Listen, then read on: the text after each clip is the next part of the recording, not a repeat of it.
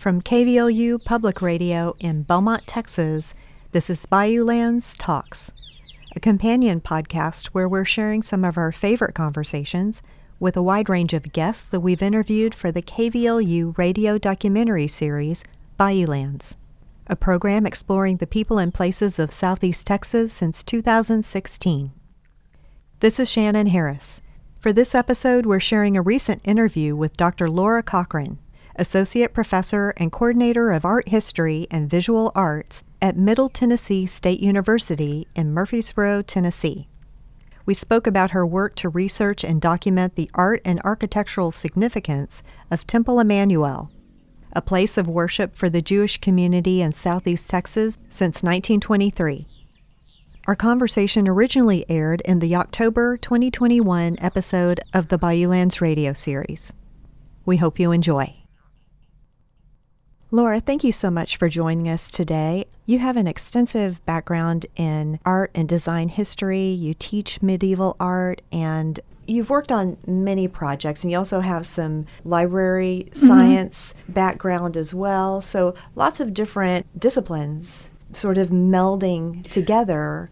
Do you feel like that has prepared you for your current project? Yes, definitely. So my training in art history is in medieval studies, which means going to Europe and looking at manuscripts. So this has been so much fun and a little more like my library background or archival background, because I've been doing a lot of newspaper research in archival repositories. So yes, definitely having that archival background has been really helpful, and I really like that I get to kind of go back to that and use that for this.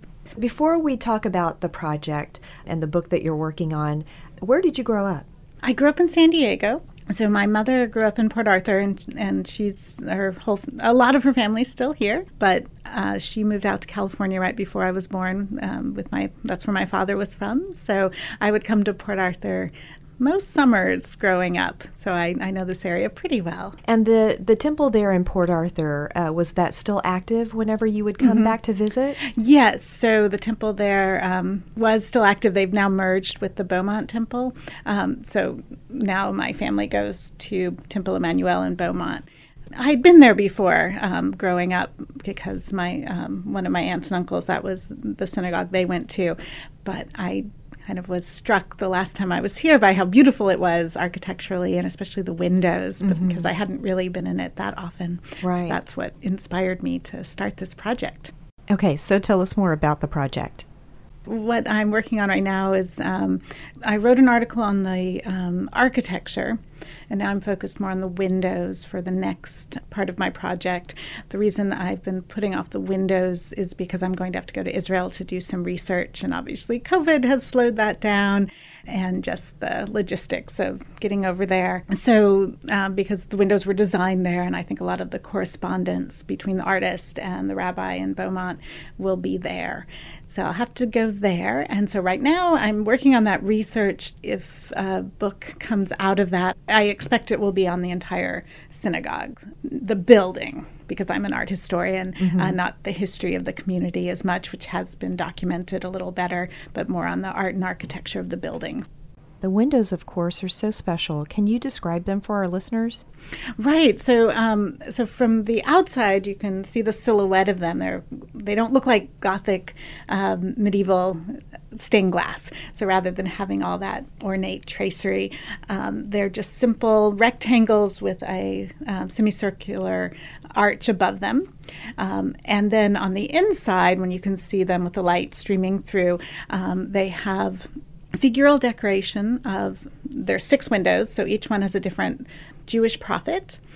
And so you have one in each one, sort of a big figure as the main scene, and then around it, framed in, is imagery related to Jewish history and archaeology, symbols of the 12 tribes of Israel, in one case, symbols of the zodiac in another, which seems odd, but that was actually a popular subject in antique synagogues in Palestine, to have these images of the zodiac symbols coming out of Greek and Roman tradition. Also lots of imagery related to flora and fauna of that area.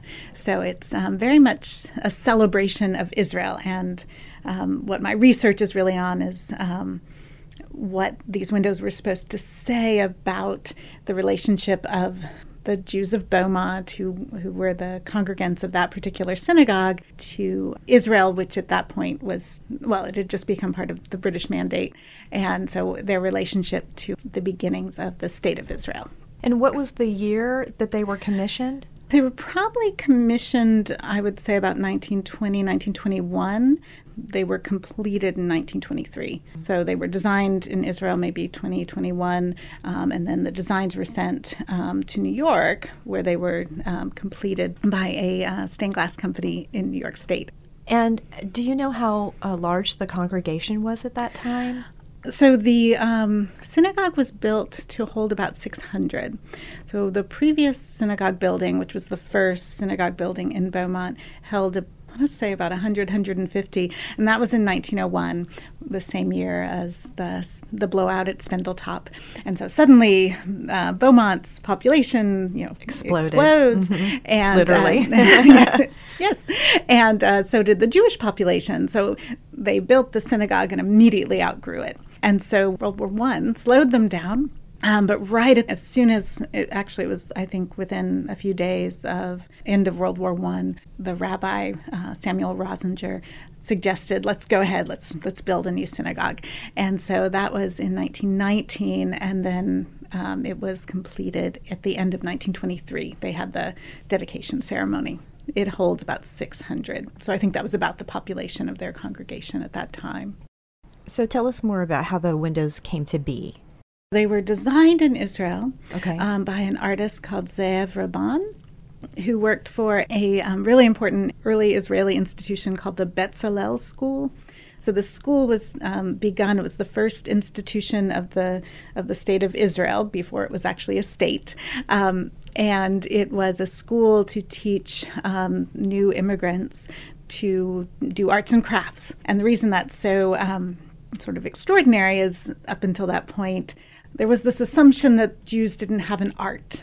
And then the argument of this school, which was begun by a figure called Boris Schatz, his argument was that the reason there is no Jewish art that is particular to the Jews made art, but they made it in the style of the places where they live. So if they lived in Spain, it looked like Spanish art. If they lived in Germany, it looked like German art. His argument was because they were a minority in all of these places, they didn't have the opportunity to develop their own art. So once there was this state, then this Jewish art could flourish, and he wanted to build a school to help that to happen. So the Bezalel School was started in 1906, and then that was also a way to make money for the Zionist movement, and so they would sell what they made. And this was actually, the Bezalel School really courted American patronage because they knew American Jews had money and would buy things and then help support the school. So they started sending representatives. Representative came to Texas in 1912. It was a woman, Madame Pervsner, and she ended up meeting Samuel Rosinger, the rabbi. He was in San Antonio. He heard her speak, invited her to come to Beaumont to give a speech. So she gave a talk. She showed films and lantern slides. So she had this kind of exciting presentation she would give. Actually, it was the very first film moving picture showing scenes of Palestine was in 1911. So she brought this film with her. And that seems to have sparked this interest of the Beaumont congregation. So when it came time to decorate the new synagogue in the late teens, early 20s, they started corresponding with the Bezalel School, asked them to design the windows. I assume the reason they didn't have them built in Israel, it was the expense of shipping them over. So they had the drawings made, and they were full-size drawings. They're 16 feet high, the windows, all 6 of them. And the drawings must have been quite impressive in and of themselves because they actually were put on display in 1925 at the Houston Museum of Art. The drawings were And I found newspaper articles talking about that, but I haven't found the drawings yet. I'm still hoping they'll just appear in a drawer somewhere, but I don't know what happened to the Maybe drawings. they're in private collection somewhere. Yeah, I don't know. That seems like a difficult thing to store, you know? Well, they would have been quite large, but I assume they'd be on paper, so yeah, I don't know. A mystery. I contacted the museum in Houston just recently to see if maybe they still had them, and they couldn't find any record of them, so I'm still hoping they'll pop up somewhere. Yeah. So they were built here in the U.S.? They were built in New York State. The Castle Montague Stained Glass Company, who's did a bunch of other stained glass, mostly for churches. As far as I can tell, they didn't typically work for synagogues, but they manifested the designs. So they were still done rather far away, and they had to be shipped to Beaumont. Yeah, I can't imagine what that looked like. Must have been on a truck. Or a train, yeah. I know. So these enormous windows were somehow shipped here. And then installed. The installation process. Yeah. What that must have looked like. And are there photographs of that? There are not. There are photographs of the restoration that was done in the early 2000s or the 1990s, where you get a sense of how big, how monumental they actually are, because they were taken out and restored and put back in. So there's sort of pictures to give a sense of the enormity of that project. Yeah. But no pictures of them being put in. Unfortunately, they're described a lot in the newspaper articles, and I found a collection of letters in which at least one other rabbi writes to Rabbi Rosinger saying how much he's interested in seeing the windows. And then, of course, they were displayed in Houston, or at least the drawings were. So they garnered a lot of interest, I think a lot because they were from this Bezalel school, which had kind of made a name for itself in the teens and 20s. Is there anything like that in the state of Texas or any other synagogues that did that? I've been sort of looking into stained glass in synagogues in general, and it's turning out to be an enormous project, which is hard to get a handle on. As far as I can tell, the Bezalel School didn't do a lot of designs for stained glass. They did one in the synagogue in Tel Aviv, so in Israel. And I just found out they might have designed some windows for a synagogue in Kansas City. So I'm going to be looking into that. But as far as I can tell, they didn't do any others for other American synagogues. And the one in Beaumont was definitely the first. All the other possibilities would have been later. So that was something that Rabbi Rosinger seemed to have come up with himself, wrote to them, said, would you do this? And then they did. Yeah. And now, was this a fundraising campaign that they undertook? Yes. So the synagogue did. The newspaper talks about it. So in 1919, when Rabbi Rosinger says, let's build a new synagogue, of course, they had to gather the money to do that. And I don't have the numbers off the top of my head, but the congregation came together to ensure that this happened and that they could have the synagogue that was what they wanted as a congregation. The windows have a fascinating history, but I just like to point out as well that the architecture is quite amazing as well and has a really interesting ideological aspect. So the windows, Rabbi Rosinger contacted the Bezalel School in Israel, but for the architect, he contacted a New York architect, which is a bit uncommon. Usually for local synagogues and churches, local architects were used. But he had been reading articles by this architect in New York City, Albert Gottlieb, and he had a whole ideology about Jewish architecture. And it was in line with Zionist ideas about Jewish culture and art, that it should be Jewish, that it shouldn't emulate any other culture.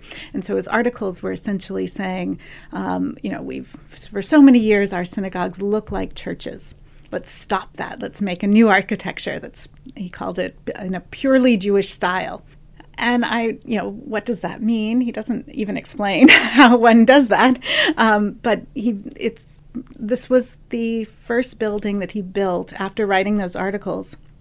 And I think it's pretty clear to see that he's attempting to do that he's trying to make something that looks different. It's really hard to point to Temple Emmanuel in Beaumont and say, oh yes, that's in the Gothic style, or that's in the Romanesque style, or that's in the Neo-Islamic style. It really does seem to be trying to not be any one other thing. So ideologically, the windows and the choice of architects seems to really go together to try to celebrate a notion, an early 1920s notion of Jewish identity at this time, which really is going along with a new ideology called cultural pluralism. A little bit earlier than that, there was the notion of the melting pot. And everyone would come to America and they'd go into the melting pot and they'd come out kind of being American, but indistinguishable. And in the 19-teens, there was this new ideology that, well, that's not great. Let's not lose ourselves into the melting pot. Instead, let's all celebrate our culture. Let's live together in harmony. Everyone has their own way of doing things. Let's keep those things, keep what makes each culture great. And the famous philosopher who came up with that idea, Horace Kallen, he wrote an article in 1915, and it's right after that this architect, Albert Gottlieb, starts writing about how synagogues should look Jewish. They shouldn't look like Christian churches or like a pagan temple. So many buildings at that time were in the classical style with pediments and columns. And so he really, I think, is kind of going along with this idea that not, just to celebrate Jewish identity through architecture and through art. And I think that's, how Rabbi Rosinger in his writings, he talks about that as well, that we shouldn't, he's very against emulation of other cultures. He says, let's celebrate what's great about Judaism. And I think that's really what the architecture of the windows is really about, is sort of making something that doesn't assimilate, but rather celebrates difference. Mm-hmm. It seems revolutionary to think that 100 years ago, that was a popular mindset. Yes, the criticism was, what does that mean? Of course you emulate. That's what architects do. That's what artists do. They take and remake, and every culture is borrowing. So that was definitely one of the criticisms.